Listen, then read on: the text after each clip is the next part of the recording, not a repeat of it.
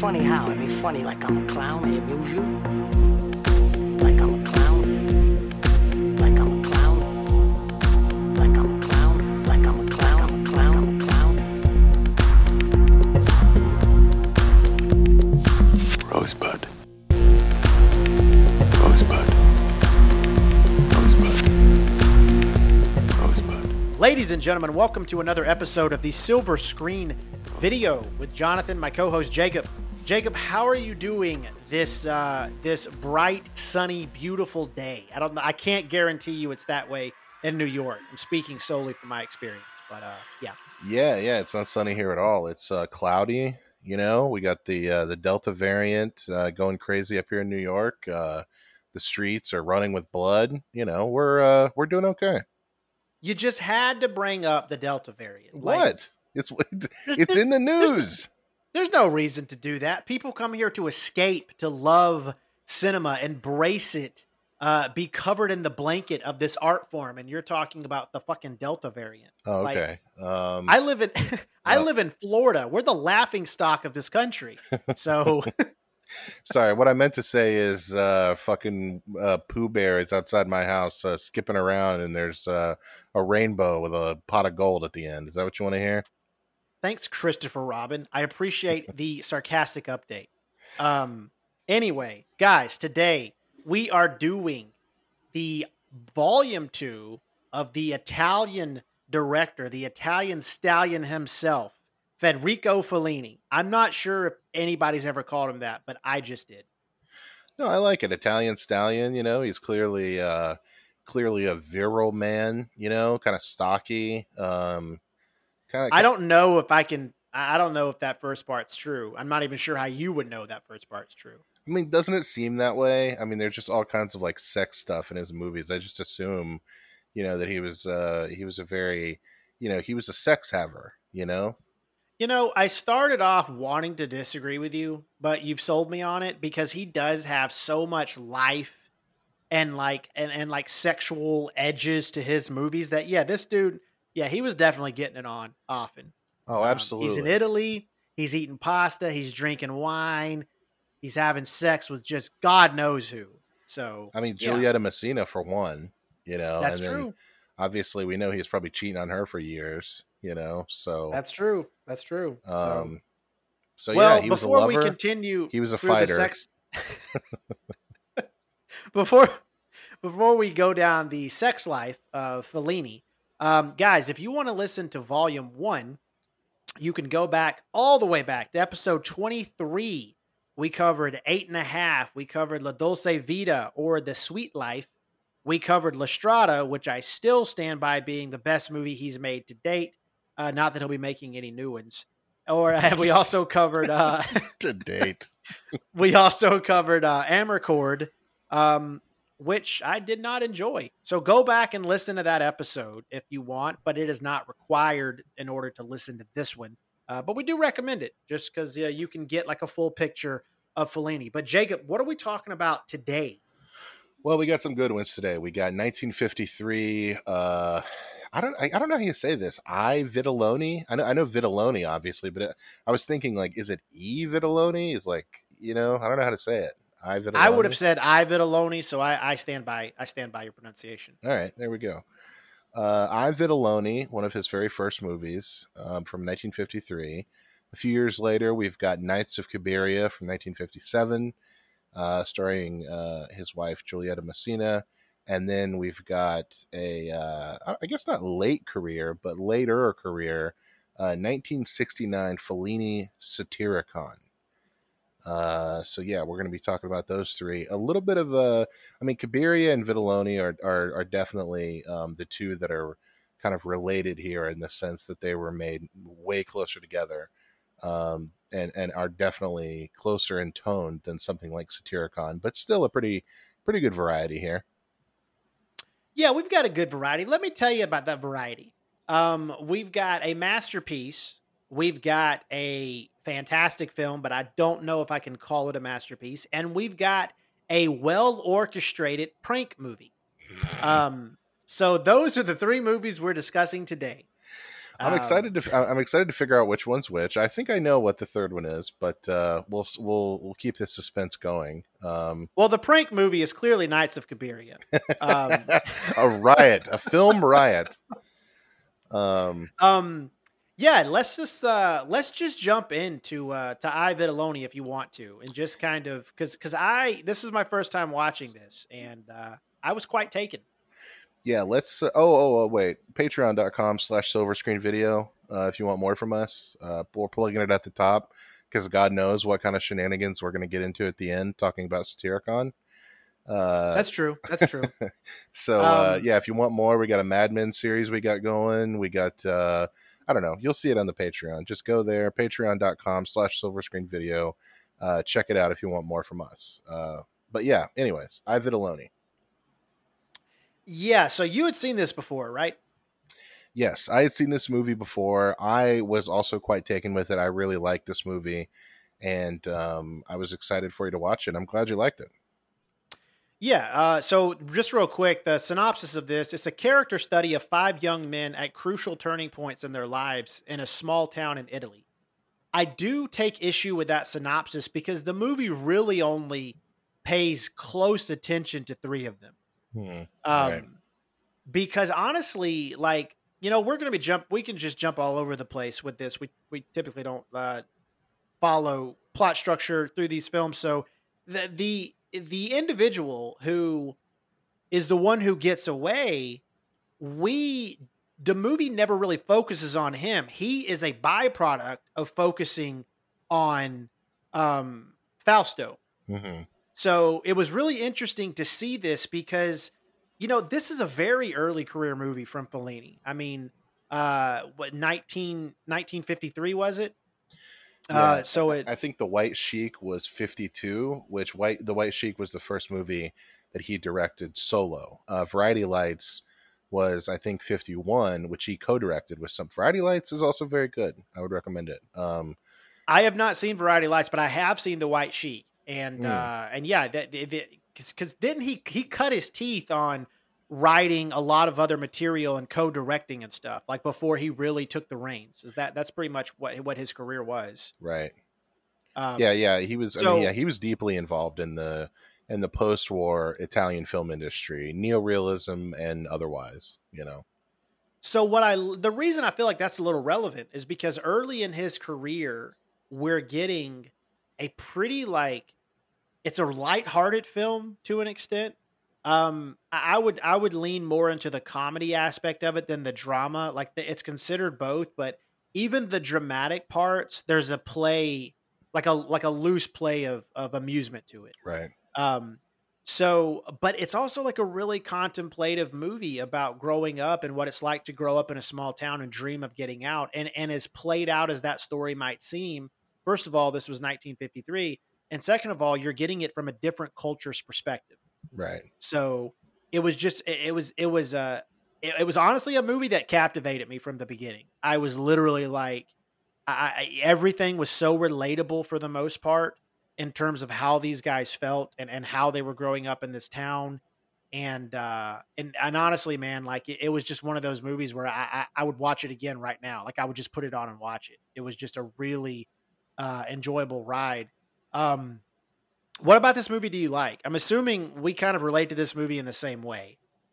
Yeah, I mean, the whole growing up in a small town and, dreaming of the big city, it's not an accident that a lot of young artists want to make movies like this because it's something that they have most recently experienced. I'm just thinking of like Lady Bird, being the first movie that Greta Gerwig directed.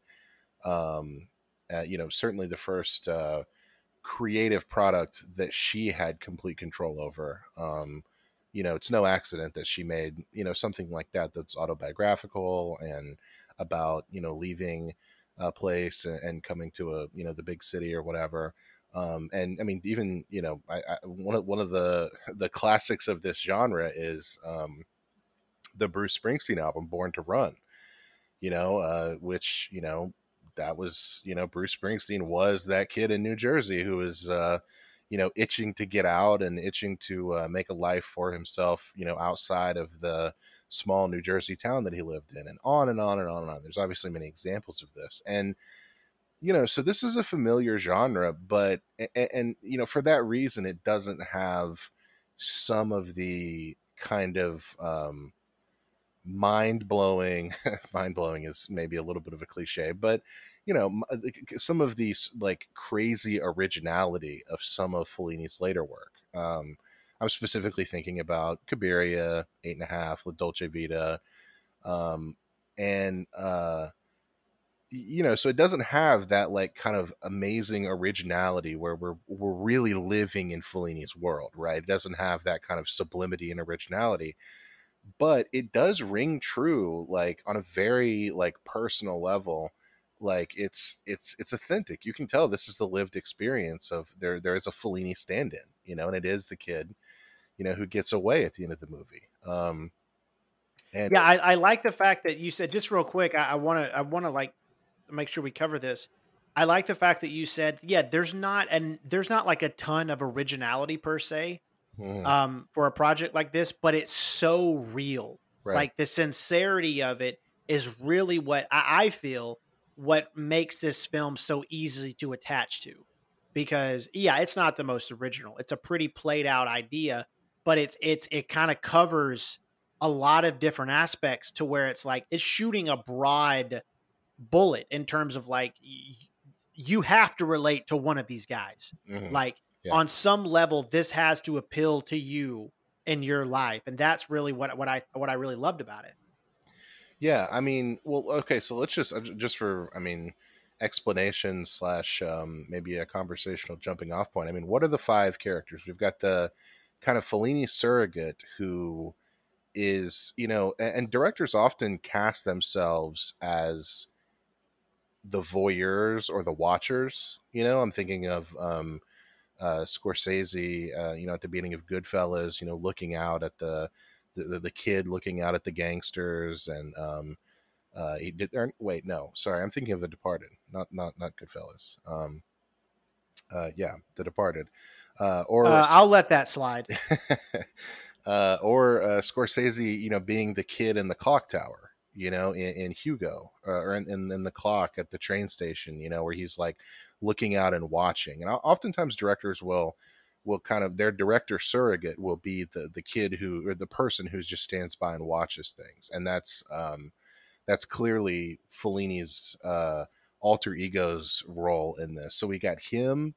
We got the main guy who is kind of forced into a shotgun wedding, right? I mean, that's not what I remember him for, but yeah, Fausto. Okay, all right, fair.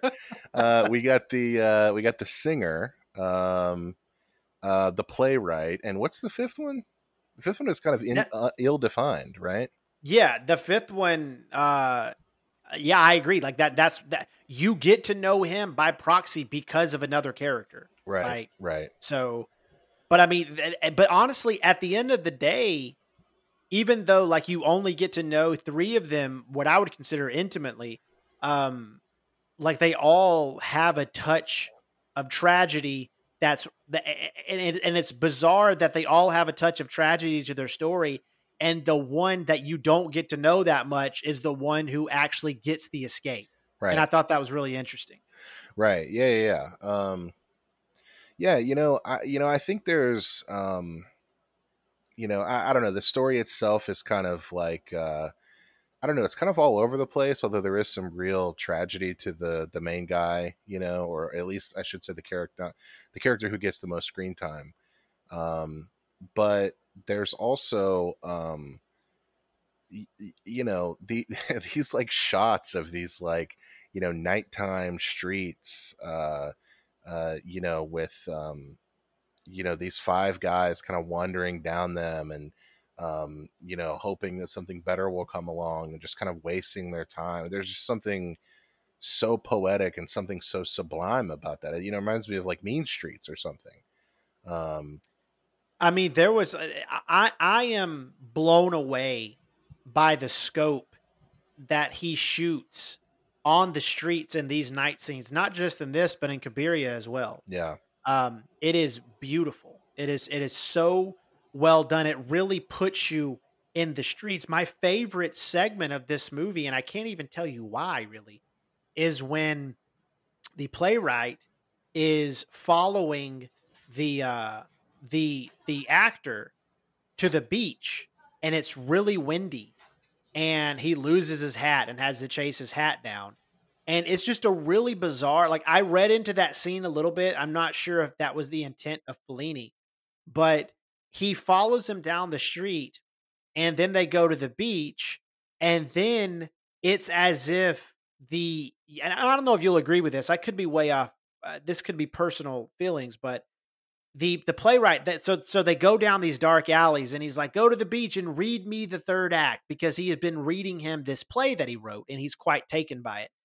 And they get down to the beach, and he's like, come on, let's go sit by the water and you can read it to me. And he's like, no, I don't want to. And then you have him up on the pier, and you have the actor that he idolizes, who has been in the business for years, and he is going to help get this guy. He's going to launch his career. He's going to get him out of town. He says, I'm not going to, like, are you afraid of me? And the camera zooms in on his face, and it makes it very, like, villainous. And is villainous a word? I think it's a word. Yeah, I think anyway is a word. and the camera zooms in on his face, and then he just runs away. The playwright runs away. And I loved that scene because the way they followed them down the streets, the lighting, the wind, everything seems so ominous. And considering we find out, 30 minutes later that he never left town, like, I took that to represent that guy, the actor who he idolizes, was leaving town. That's what he represented. And he was afraid of him. Right. He was either afraid of failure, or he was afraid of I don't know, losing money, or whatever you want to assign to that. And I thought that was my favorite segment of the whole movie, because it was like something you could have a little fun with. The guy whose sisters leaves, or the guy who gets the one character's sister's pregnant.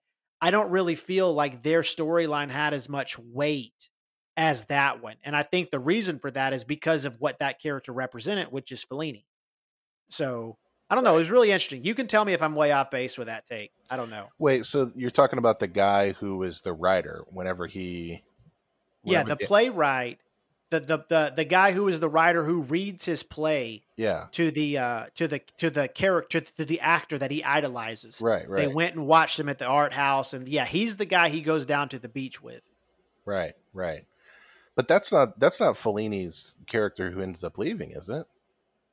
No, that's not it. But I thought there was a representation of it in Fellini. Like, there had to be some fear that he was gonna fail. So I like, in a way, I feel like there is a representation, given what we know about Fellini and what we've learned through watching these movies, and I've watched them in a lot of like interviews. Scorsese's a big fan of him. Like, I feel like it wasn't an accident, and I feel like a piece of these. Like, a piece of him is represented by all of these. And I feel like that character was kind of his fear, because this guy was a writer. He wanted to be a playwright. He wanted to be in show business. Right. And I don't think that's an accident. Okay. Yeah. No, sorry. I misunderstood what you were saying. I could have explained that poorly. No. I think you're 100% right. I think that, obviously the Fellini surrogate represents Fellini, but the other characters are like versions of Fellini that that never made it out. That never that never made it out. And that's really fucking tragic. Like, well, I guess I shouldn't say it's maybe objectively tragic, right? But it's tragic from Fellini's point of view. Right? Because, Fellini in 1953 is young, and he works in the film industry, and he gets to be a director, and he gets to make a movie. And so obviously he's looking back with pity at the people who didn't make it, But I think there's a little bit of complication there with the scene at the end with the train station and the boy at the train. Because I don't know. Fellini's kind of surrogate, gets on the train and is going to leave, but there's obviously the the uh the obvious question, right? Which is, well, is that going to bring him happiness, going to Rome and moving to the big city? And in some ways, yes, because he'll never have to wonder, about the road not traveled. But in some ways, I mean, no, because who knows what lies at the end of that rail station? It could be complete and utter failure. It could be the end of a needle. It could be anything. You don't know. And there's something so pure, I think, about the child at the railway station. Who's just kind of like, there's one thing where he says, like, he asks him, like, do you like your job? And the kid's like, I guess, I don't know, like, like, why are you leaving? Like the kid is just kind of like obliviously happy and is not even thinking about wanting to leave. And so, like, the kid, it's interesting to me that the movie ends with that kid, because the kid is kind of like outside of like time and space. Like, he's not trying to leave and failing or trying to leave and succeeding. He is just kind of blandly accepting his life and not even really thinking anything else. And it's interesting to me, and I don't quite know what to make of it, that Fellini kind of ends the movie with that character.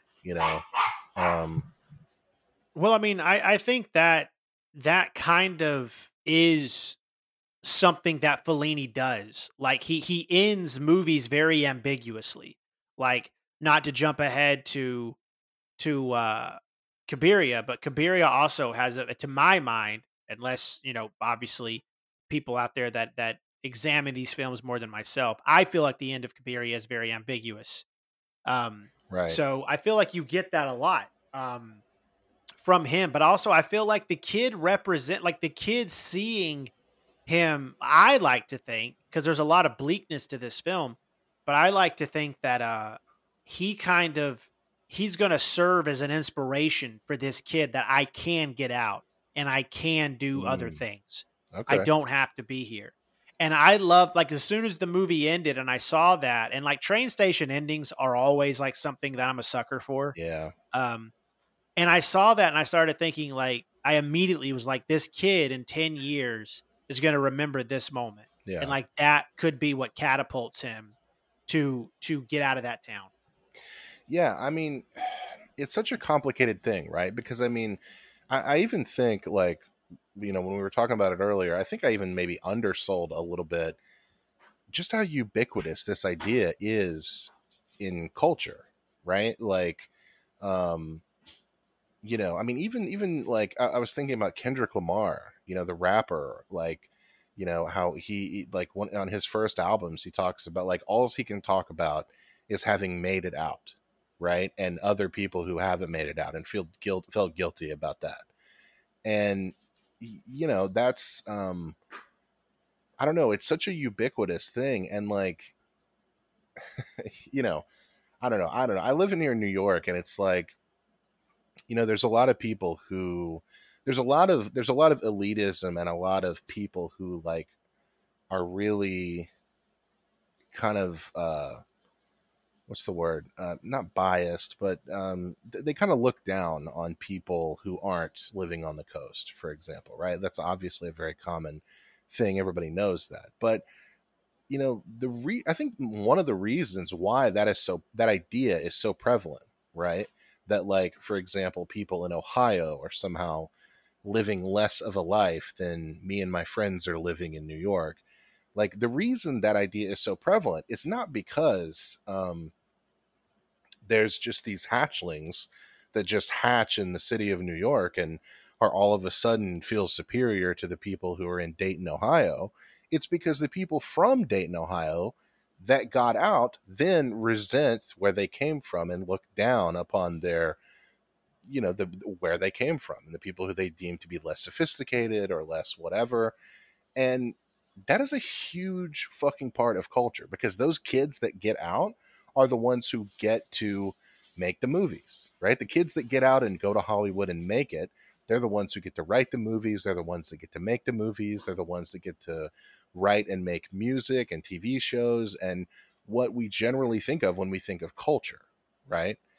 And you can't escape that, right? You can't escape that kind of point of view and that kind of I don't know, societal thing that just happens, where the ones that get out are the ones who get to tell the story.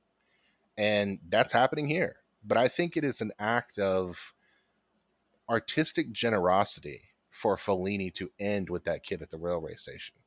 Because, and it's also an act of artistic generosity for Fellini not to make his surrogate the main character, right? He is doing something more complicated than that, and I think it's, I don't know, man, it's really powerful. Well, I think it would have been too simplistic for him to make it about the main character. Yes. Like, I'm not going to say it would have been too narcissistic, because I mean, this is the movie business, and honestly, as much as I like Fellini, he seems like a narcissist.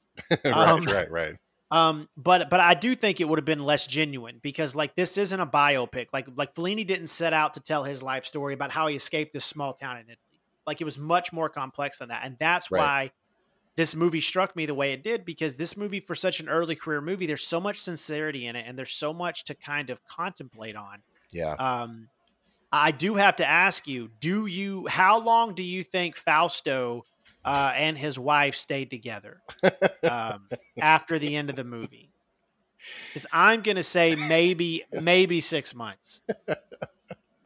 Not By long. the way, how like Three Stooges, Marx Brothers kind of thing was that ending of his storyline. Yeah. His dad like takes the belt off, beats the shit out of him, but not in like a serious way. Yeah. He's like stumbling around the room, and then the wife's like, "If you ever do that again," or he's like, "Don't ever leave me like that again." And then she's like, "Yeah, and if you ever do that again, I'll beat you like your dad." And then they both laugh about it. Yeah, there's like a little, Fellini's playing a few different instruments here, which I think keeps this movie from being kind of like a masterpiece, like, we're going to talk about with Cabiria or Dolce Vita or 8.5. He's playing a couple different instruments here. One of them is just like you said, absolute pure slapstick. One of them is, kind of this romantic idea of the small town and the kid who wants to leave it, and on and on and on.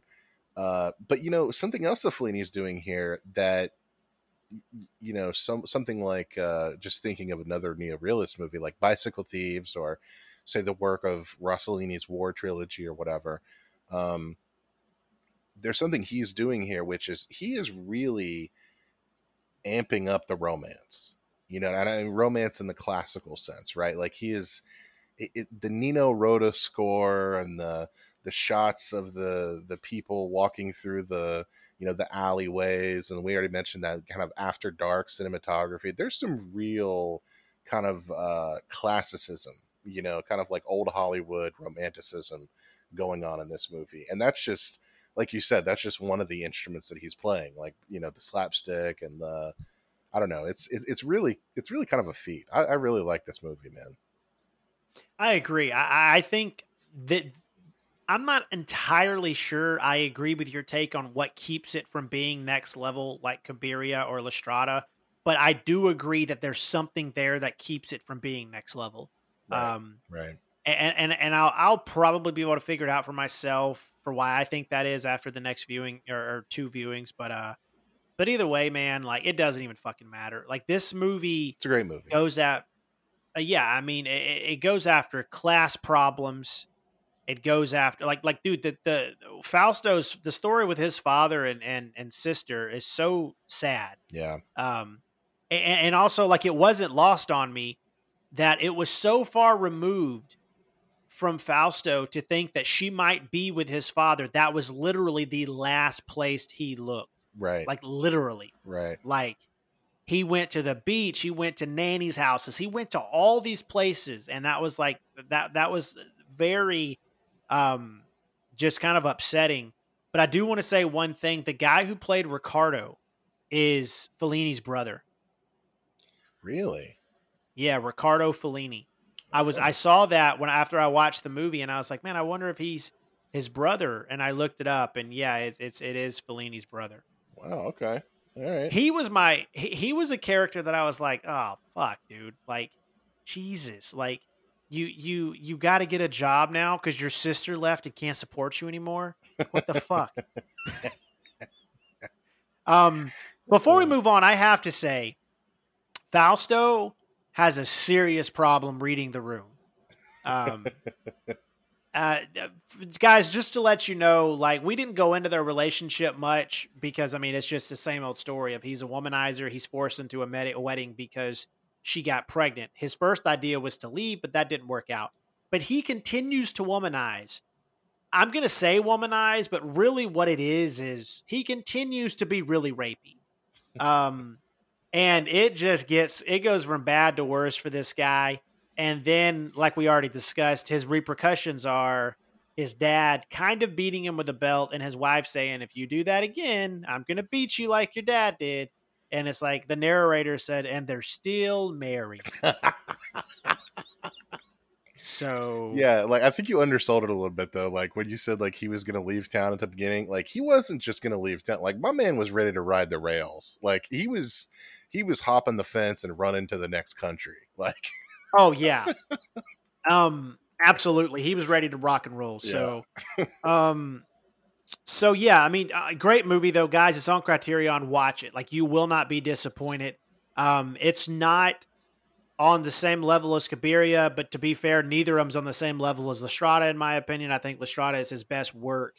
But I mean, in terms of early movie careers, it's kind of fucking crazy that he was able to make this movie, The White Sheet, Knights of Cabiria, all these movies that he made in the first like 10 to 15 years of his career. It's nuts. I mean, because he made this movie, then a year later he made Lestrada. And then 2 years later, he made Knights of Cabiria, Yeah. which is insane. So are you ready to move on to Knights of Cabiria? Yeah, absolutely. I do want to shout out the Criterion Channel restoration, which I think was done in 2019. There's a little like a little title card at the front that talks about the restoration a little bit. Is really something else. I saw this on the old Criterion DVD like long time ago. I don't know, 8 years ago, something like that, before this new restoration. And this new restoration is beautiful. This movie was in rough shape before the restoration, and the restoration is it's incredible. So shout out to those whoever did that restoration. It's beautiful now. But anyways, yeah, Knights of Cabiria. So Knights of Cabiria has his muse in it, Julieta Messina. That's how you say her name, right? Mm-hmm. This is about the description from IMDb is a wayfish prostitute wanders the streets of Rome looking for true love, but finds only heartbreak.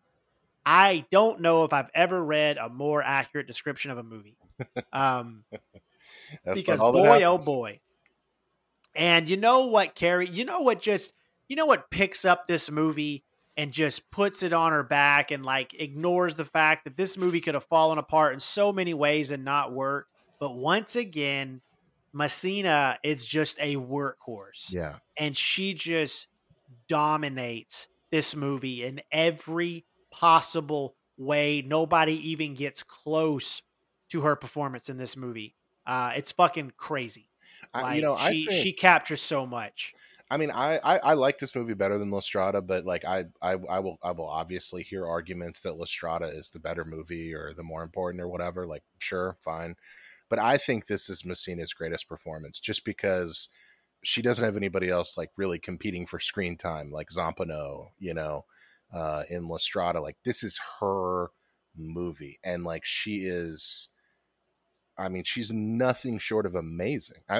This is one of the greatest performances I think in cinema's history. Like she is, she takes the character that she plays in Lestrada and adjusts it, right? It's kind of like Gena Rowlands in Under the Influence, A Woman Under the Influence, where like she takes really any great actor really, where they take their tics and their persona, their screen presence and the things that they do, and they just subtly adjust them to this specific character, this specific wayfish prostitute. And man, oh man, it's just, and you can tell that Fellini is just like, you know, you watch Jean-Luc Godard movies with Anna Karina, and Godard is obsessed with her. He is besotted by her, and can't look away from her.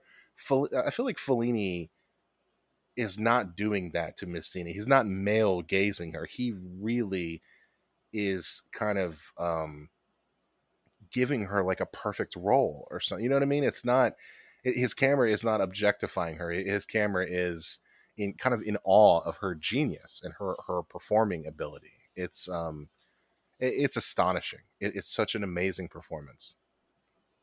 Honestly, if I had to I love to make lists. If I sat down and make a list of the top 10 greatest female performances I've ever seen, um, this and Lestrada would be in my top 10.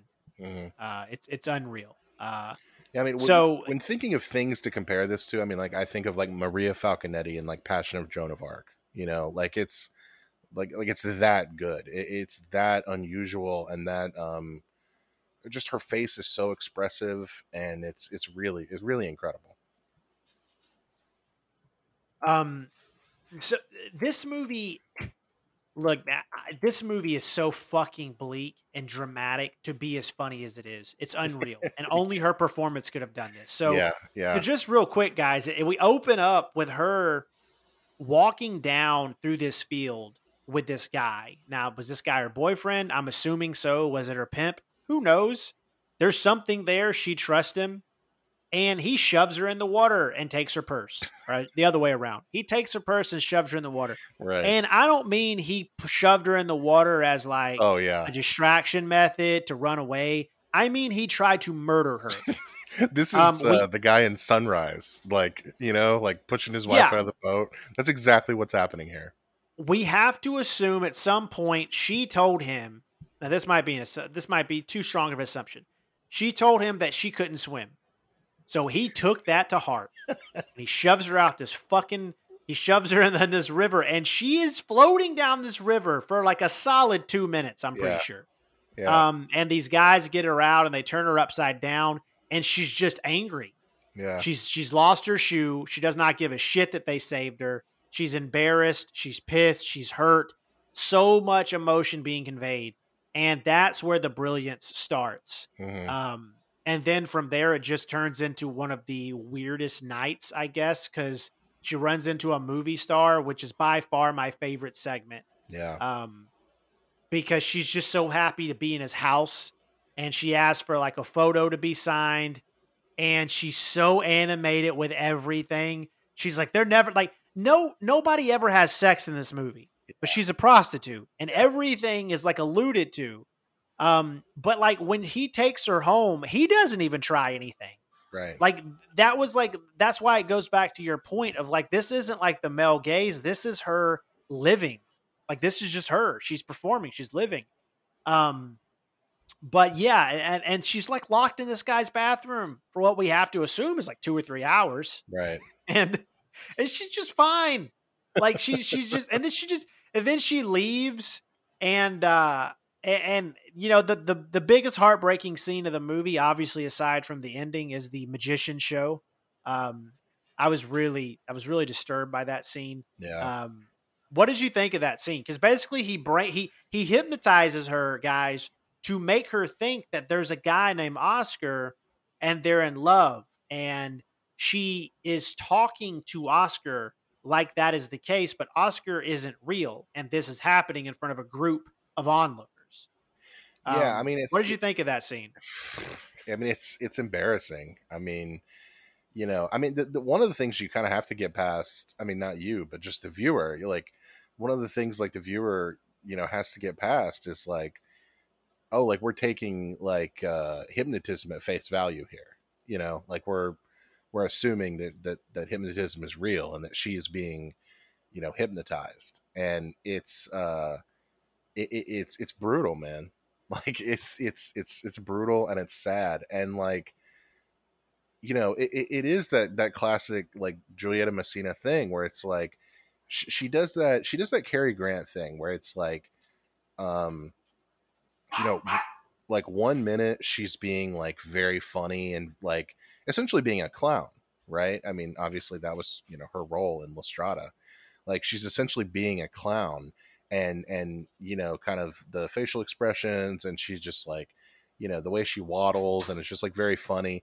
And then like with like the change of a facial expression, like with the change of a few muscles in her face and her eyes looking a certain way, and all of a sudden the scene is now tragic.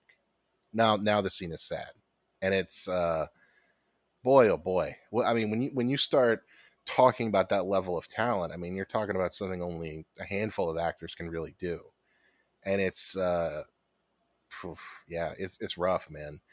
Because when she turns, you know, when she does that, when she turns the film dark, it's like a shadow goes over the film, you know, and like where it was, you know, for a moment there it was funny, now it's bleak again, you know. It's and it's all her, right? Like it's, I mean, I know it's Fellini because he's the one making the movie, he's the one directing the actor, but there's no camera tricks, there's no, you know, it's just her, and it's incredible, you know.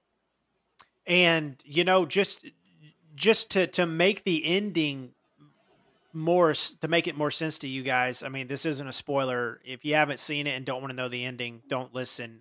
Go watch it if you haven't seen it. But there's a guy in the audience whose name is Oscar, allegedly, and he says, "Hey, you know, I think that meant something." So he basically fools her into being in a relationship, even though she is like she's resisting the whole time and she's not sure. But he finally sells her on it, and she sells her house, and she tells all her friends. And this very emotional scene with her best friend at the bus where the bus stop where she's getting on, and like honestly, I knew the movie was pretty dark, but it's like I don't know, you know, when the very first time you watch it, you're like, well, what's going to happen? Yeah. So he's very nervous and he's sweating, and it is so depressing because when they go on a walk through the woods and he wants to show her the sunset, and it's so depressing when they get there and she's the one who has to say, "You want to kill me, don't you?"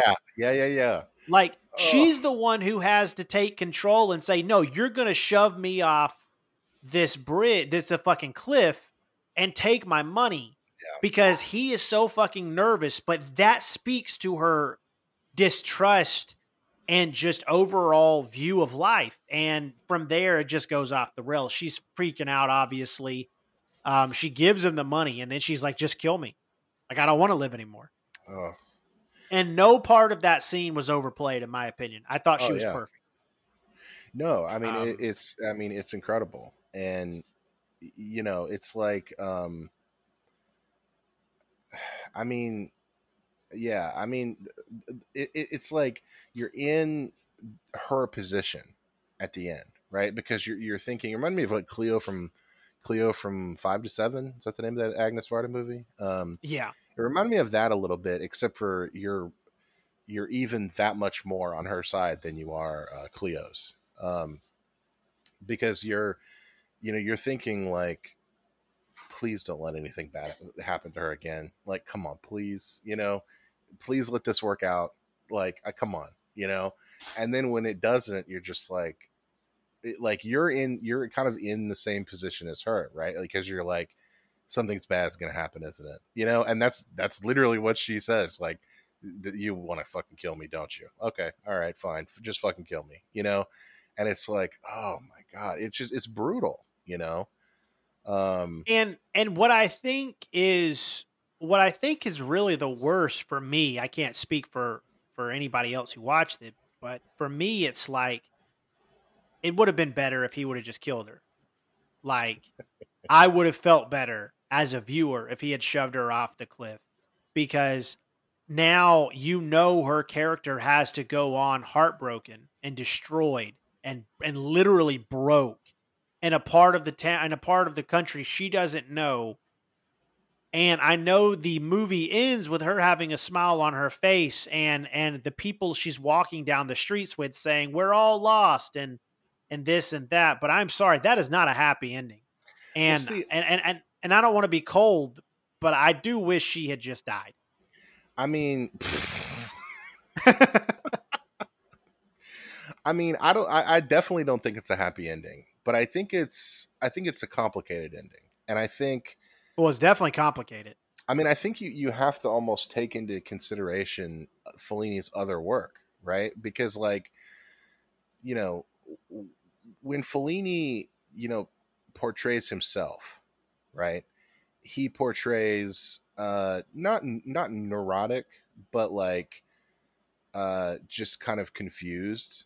Specifically, I'm thinking of Marcello Mastroianni in La Dolce Vita and Eight and a Half, and he portrays himself as sort of confused and bemused and kind of doesn't know what to do and is just kind of wishy-washy and you know much the same way that male directors often do in their movies. They finally have the courage to portray themselves, because it's a surrogate thing, the same way Hitchcock always used to make his males impotent and kind of sexual paranoiacs or whatever. And so when Fellini portrays himself, it's as this kind of like wishy-washy, like, I don't know, vaguely creative guy who sells out and is just kind of whereas when he portrays the characters he really admires, right, two of them notably played by Giulietta Messina, like in La Strada and in this and in Cabiria, these are the characters he admires. I think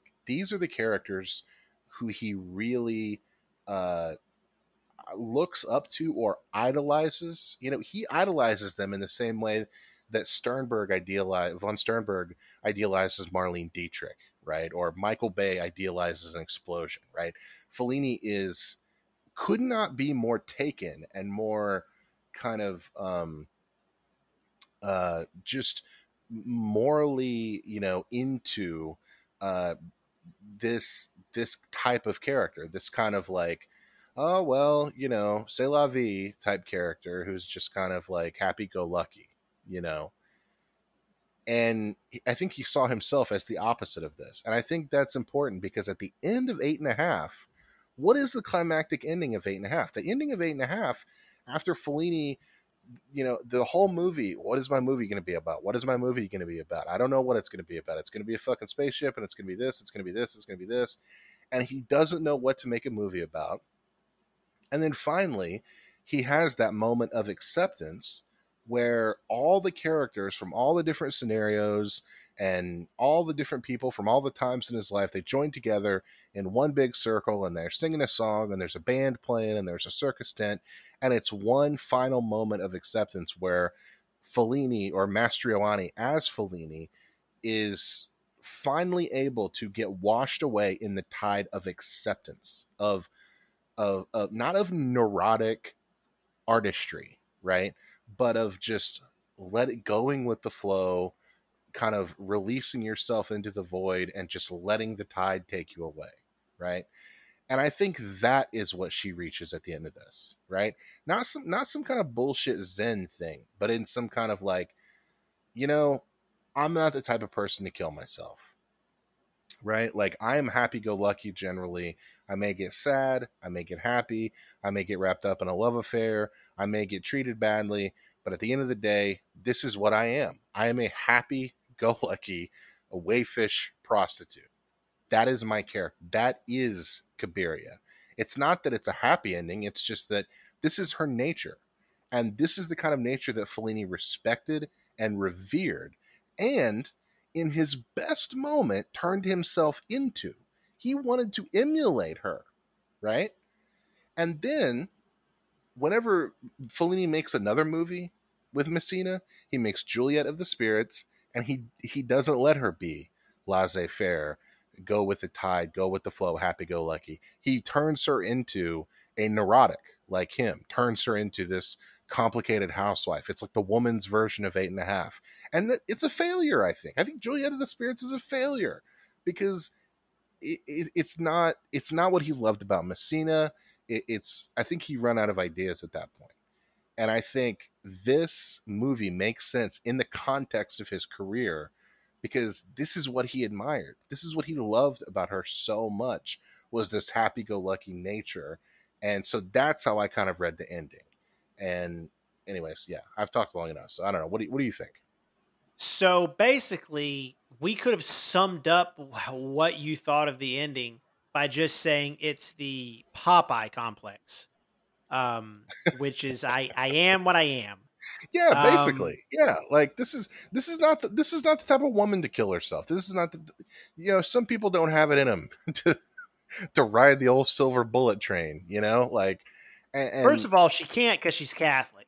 We all know Catholics can't off themselves. I'm serious. I mean, it's true. That has to play into it. But and I do agree with your assessment for the most part. I still would have been happier if she had died.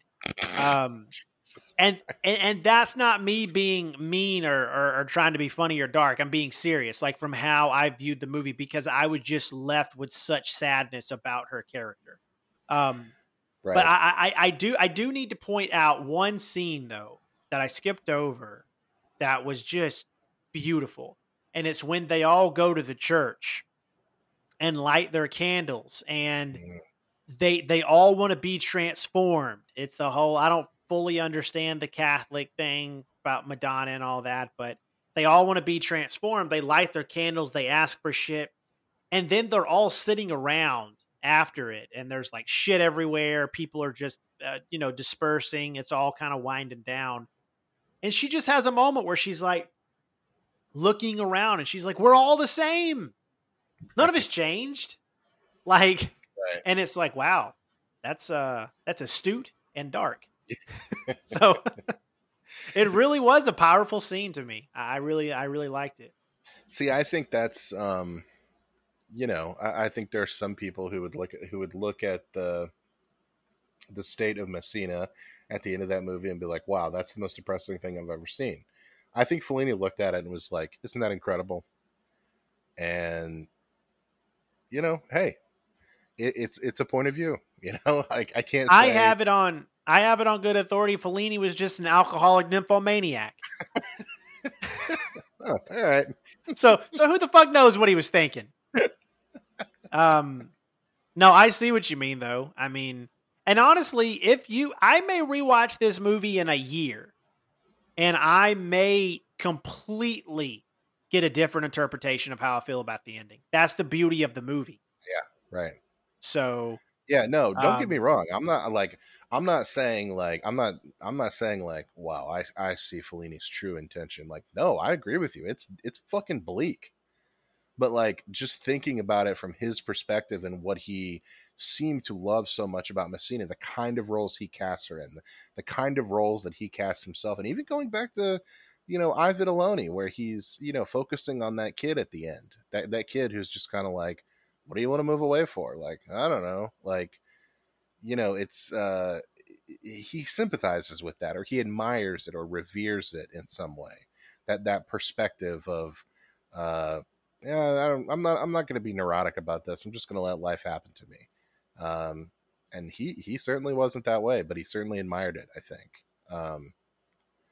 This movie was the masterpiece, but Right. I still say that it's not on the same level as Lestrada. Her performance is better in Lestrada to me. I think that it requires a bit more from her. But honestly, I think what gives Lestrada the edge over this movie, as fantastic as it is it came first. That's the most simple way to say it. Lestrada came first. Yeah. If Cabiria had came first, who the fuck knows? Yeah, So I think I think Lestrada, and I think I usually look at it as like tiers. I think this Lestrada, La Dolce Vita and 8.5 and Amarcord are about on the same level. My own personal preference is always going to be for Nights of Cabiria and La Dolce Vita, and I don't even really necessarily know why. I don't think. Yeah, probably vibes, I guess. I don't know. yeah, because La Dolce Vita really missed the mark on me. It was not the sweet life for me. So Yeah, well, Jesus Jesus doesn't live in all our hearts. That is the truth. Okay, guys, real quick, we're gonna do process of elimination. We've talked about I Vitellini. We both agree it's a great movie. Okay, we've talked about Knights of Cabiria. We both agree it's a masterpiece, right? Right? So what does that leave? Um, it leaves one of the most well orchestrated prank movies I've ever seen. Um, it leaves me in a state of anger, not just with Fellini and with life in general after watching it, but it leaves me in a state of anger with you. Um, you picked Fellini and you picked these three movies. And then I believe your exact words were, I want to watch Satyricon because I rage quit it like 5 years ago and I want to finish it. So this is a good time to do it. Um, It wasn't this was 5 years punishment. ago. It was actually 12 years ago. This was punishment. I hope to all that is holy that you were miserable watching this movie. Um, but before we get to it, guys, I'll tell you. You know what? The only word of the fucking synopsis that makes any sense is disjointed. Um, a series of disjointed mythical tales set in first century Rome. Um, God damn it! Like, what you think? Okay, well, first things first, I just want to say that you're being a little bitch about all this. All right, I just want I am that. not. I am not being a little bitch. This movie was ridiculous. It was one of the most beautiful, like ambitious, like pranks. I swear to God, I'm just gonna keep calling it a prank. Um, all right, so brass What you think? tacks. I didn't love it. I do respect it though. I watched it about 12 years ago when I was first encountering Fellini's work for the first time. This was too much for me. I got 8.5. I got well, Dolce Vita became one of my favorite movies back then. I watched Amarcord and I was just like, I kind of get it. And then of course, I grew to love that movie as the years went on. Um, Satyricon, I rage quit because it was just, man, it was just a tough watch. And, it's still a tough watch. Basically, What what is it with Fellini getting characters to like motorboat like big breasted women? Um, it's really bizarre because in Amarcord it kind of comes out of nowhere. It's Yeah, like here I we mean, go, even an eight and a and half, a little bit, that's true. Yeah, that's a good point. And in this movie, it's like I feel it, I want it, and then he just shoves his face in these just two huge breasts. and Um, that's probably the most normal thing that happens. it might be, it might be. Yeah, so I mean, basically, just for our listener, this movie's not available to stream anywhere. You essentially have to. Well, I guess it's on YouTube.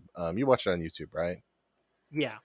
I bought the Criterion edition of it because I was really committed to watching it, understanding it, and trying to, reckon with it because it's Oh, one of look the. at you! You're so committed. I am committed. I'm committed to the bit.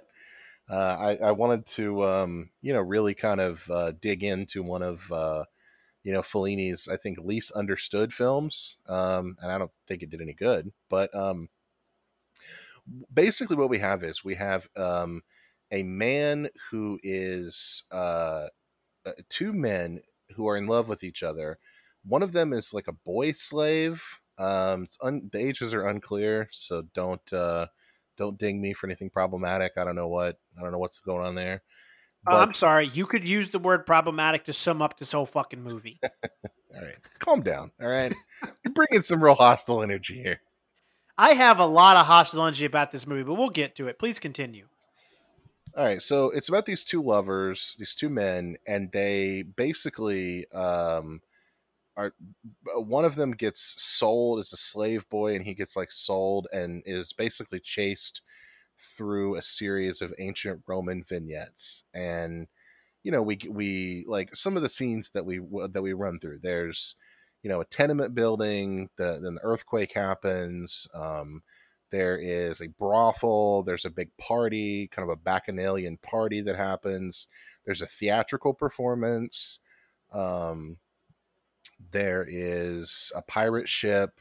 There is There's just a lot. There's just a lot of different vignettes that happen. It's set in ancient Rome. It's based on an actual Roman novel. Um, yeah, I don't know. Yeah, I don't know. What are some of the vignettes, I guess, that you hated the most or hated the least? Or, yeah, I don't I know. mean, the one, okay, so I will say this. Some of that was to be amusing, but some of it was real. Um, I will say this. It doesn't matter what movie this pops up in. I can literally reference probably 5 things right now I watched as a child that still haunt me to this day. But anytime a Minotaur shows up, shit gets real.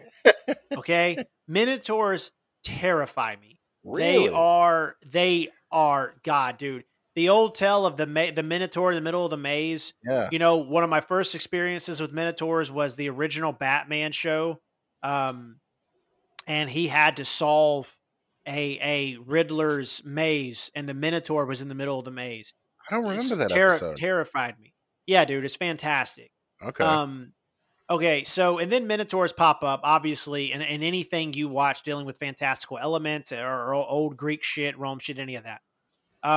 So he fights a Minotaur, but it's a man in a mask, which somehow seems more menacing because the fact that you're wearing this this bullhead and you're not responding to this guy's pleas makes it more menacing because I know there's a dude under there. Like you could answer me, but you don't want to.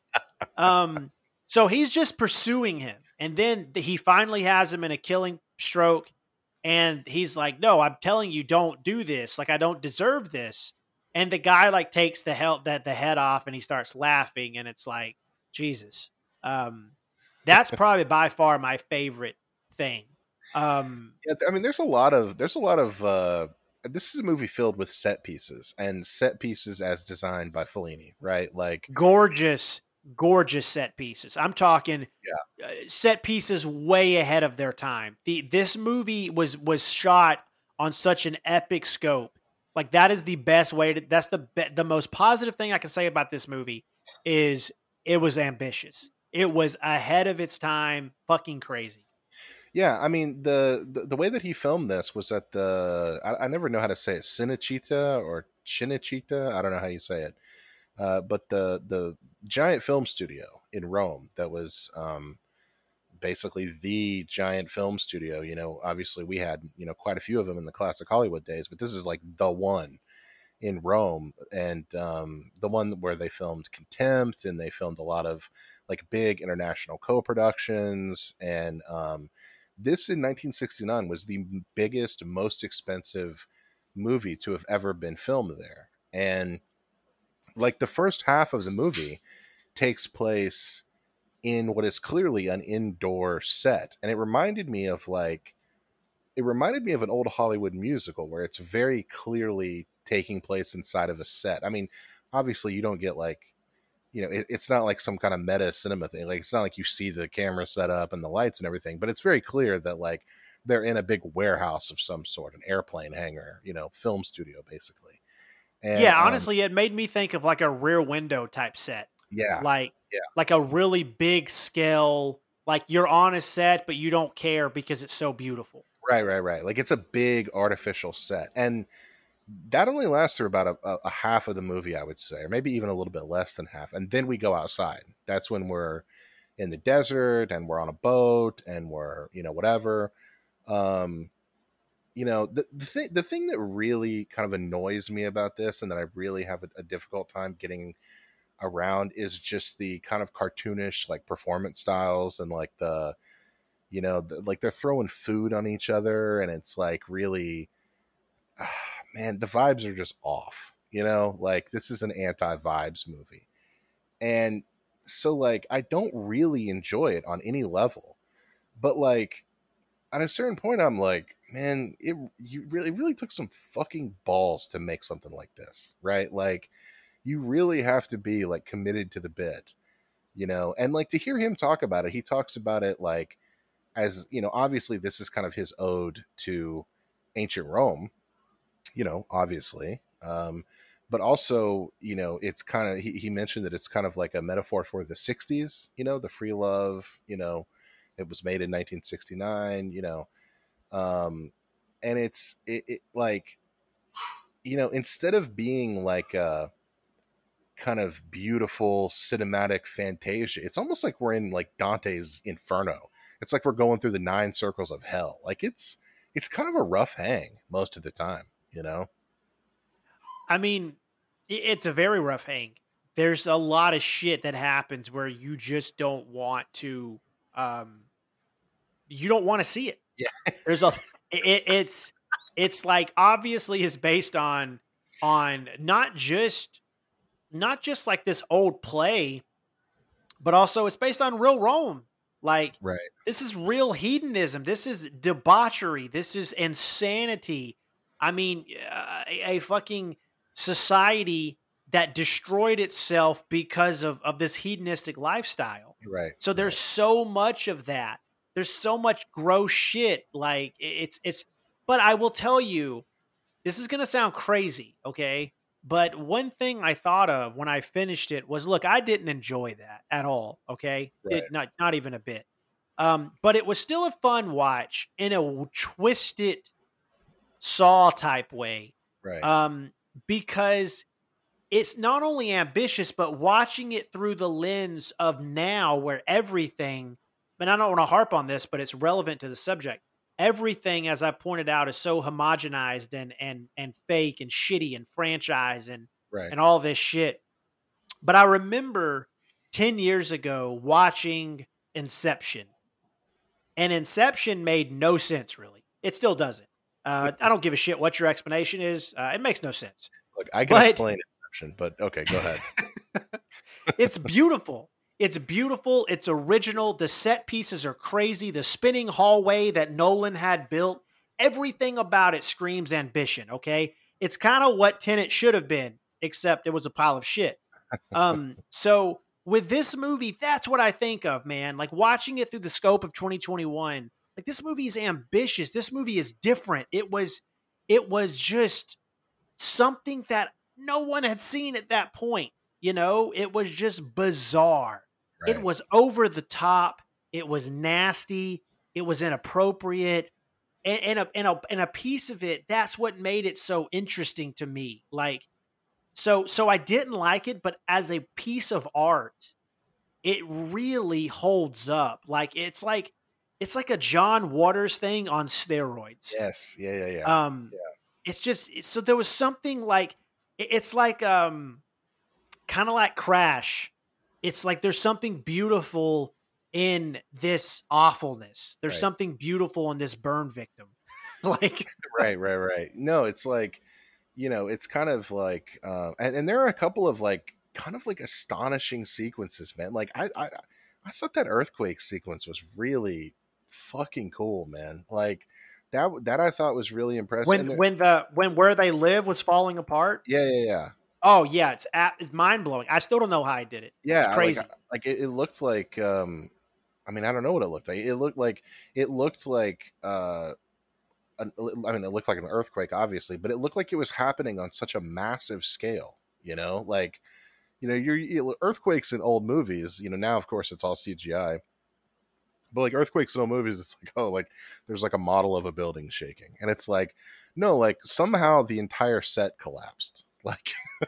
Like I don't know. Yeah. Maybe they did just collapse the entire fucking set. I don't know, but it looked incredible. And there's a couple of moments that I thought were really powerful too. Where like there's one moment where you're sitting up in like you're in the like tenement building where they go back and the earthquake is about to happen, and the camera like pans up to the sky for like the first time, and you're like, it's like an unusual feeling because you're like, oh yeah, there's the sky, because we've been in this kind of like cloistered, like airplane hangar, giant movie set atmosphere, and it's just like, oh yeah, this is supposed to be outside, and there's this like beautiful, you know, obviously it's a studio backdrop, right? It's not the real sky, but it's, I don't know, it's like a striking shot. And there's some other stuff at the beginning where like they're just like walking along the walls, and then of course at the end, whenever it just kind of ends in the middle of a sentence, like the original novel does,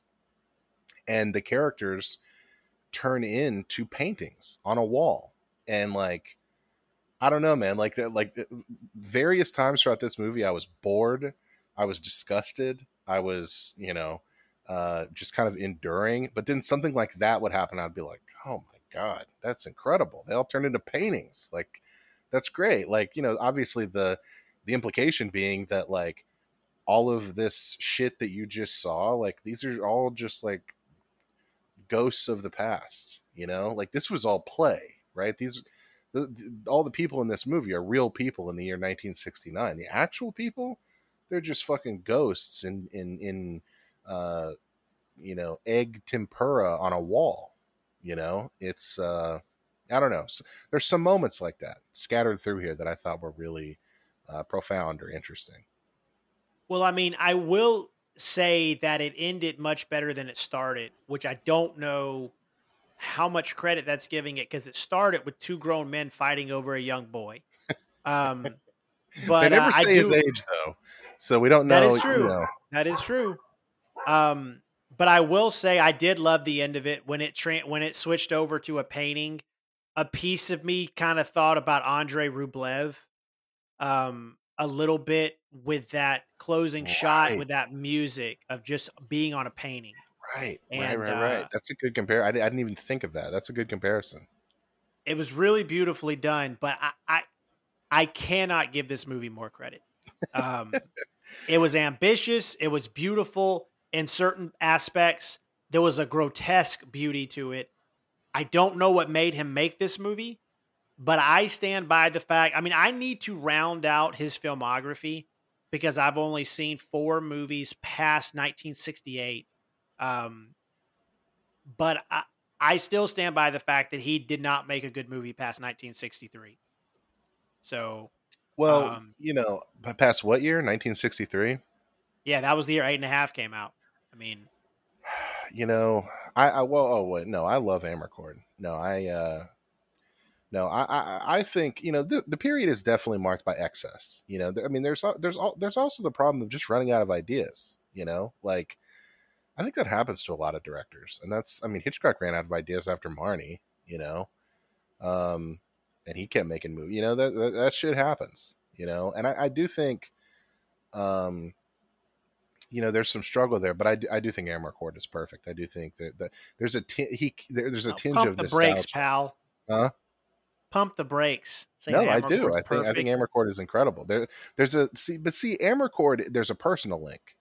This is just Fellini satiric on ancient Rome. This is just a broad brush. Whereas Amarcord is like, no, he's getting back to that like Vitelloni small town that he's from. And that's why I love Amarcord so much. But well, just to close out, I want because you said, why did he make this?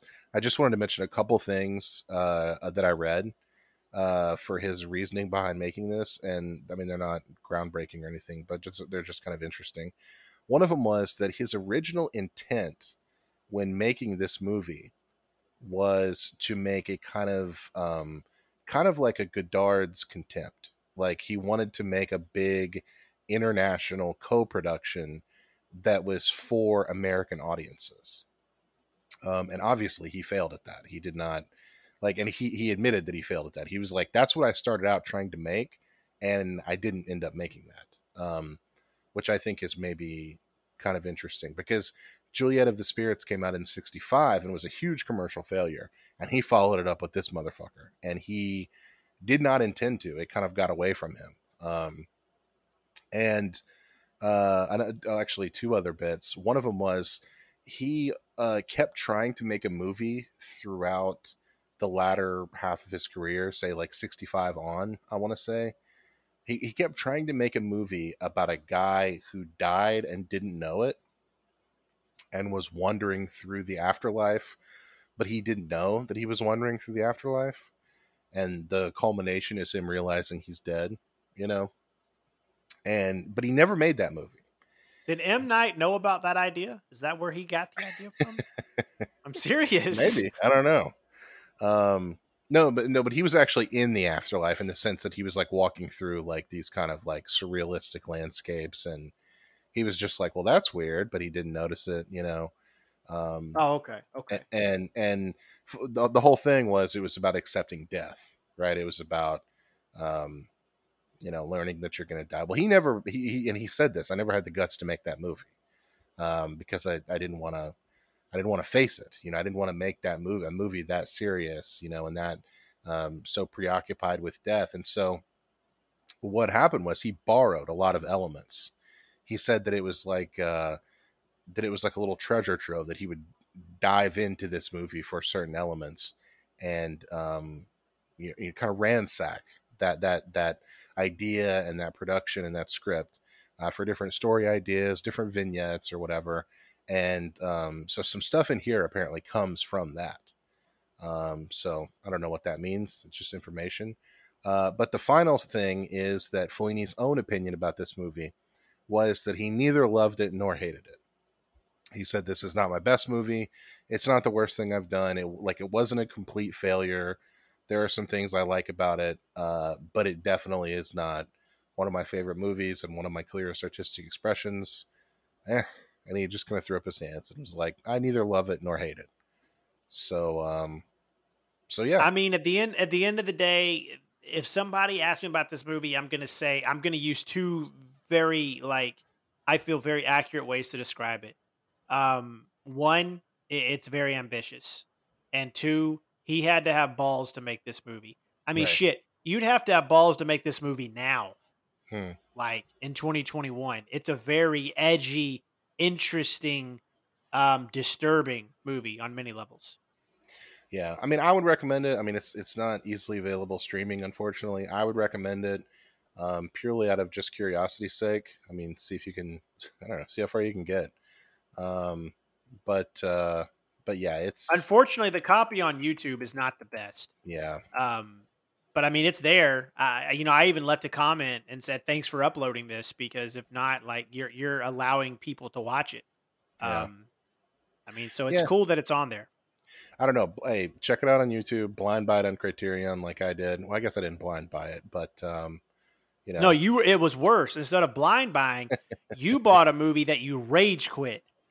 So I'm committed, brother. I'm committed to our cinema quest here.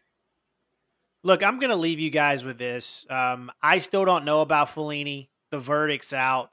It is not as cut and dry as I thought it was before, because I was so enamored by La Strada that I was like, yeah, this guy, my favorite director loves him. La Strada's a masterpiece. I love him too. He has to be great.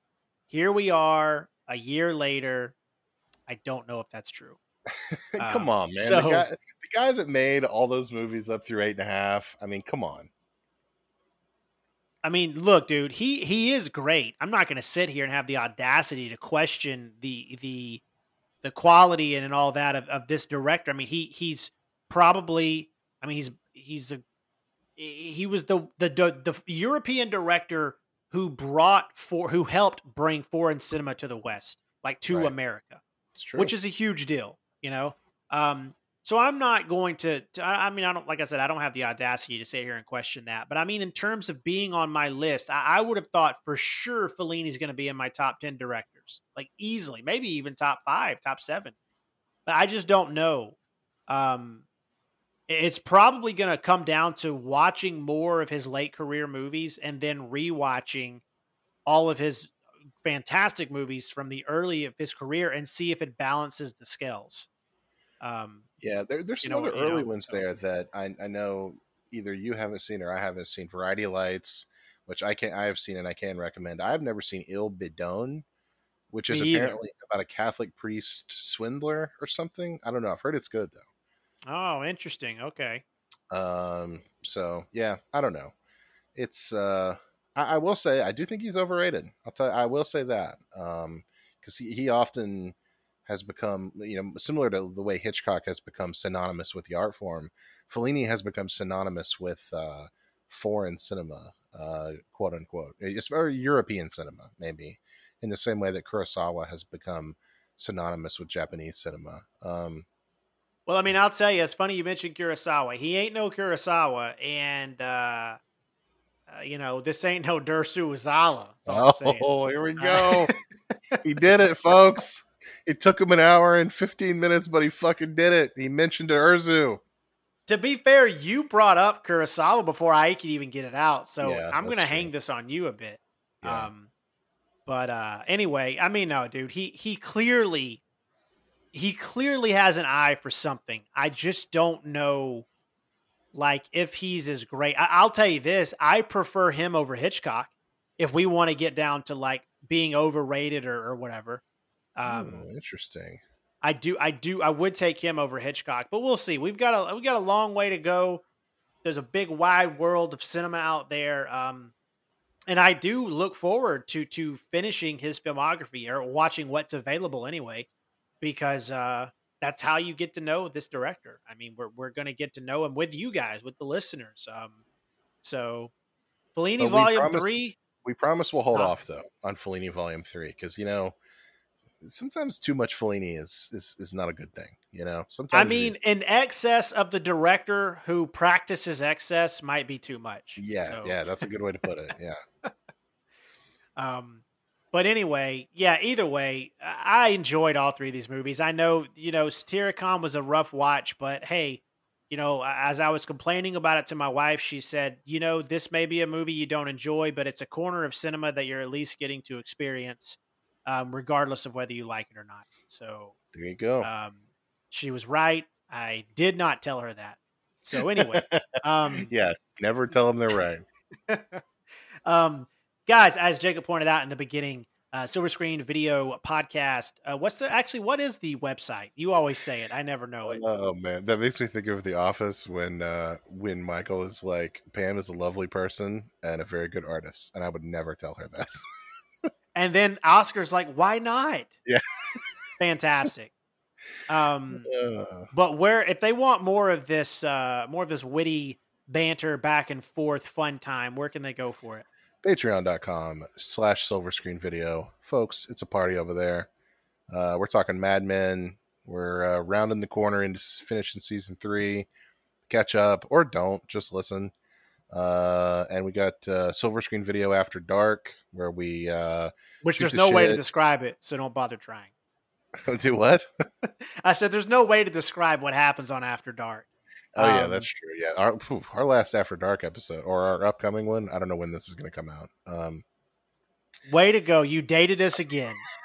Anyway, the episode he's referring to, guys, is the free episode that we let out as a Patreon preview. And we hope, now that you're hearing this in the future, I mean, it's not your future, it's your present. I don't want to talk Tenet.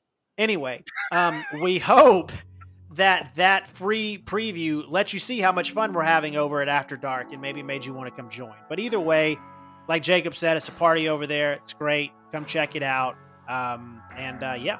Jacob, do you have anything to add before we get out of here? Now let's wrap it up. Okay, guys, thanks for stopping by the Silver Screen Video. Hope you enjoyed our Fellini Volume 2, and we will see you next week.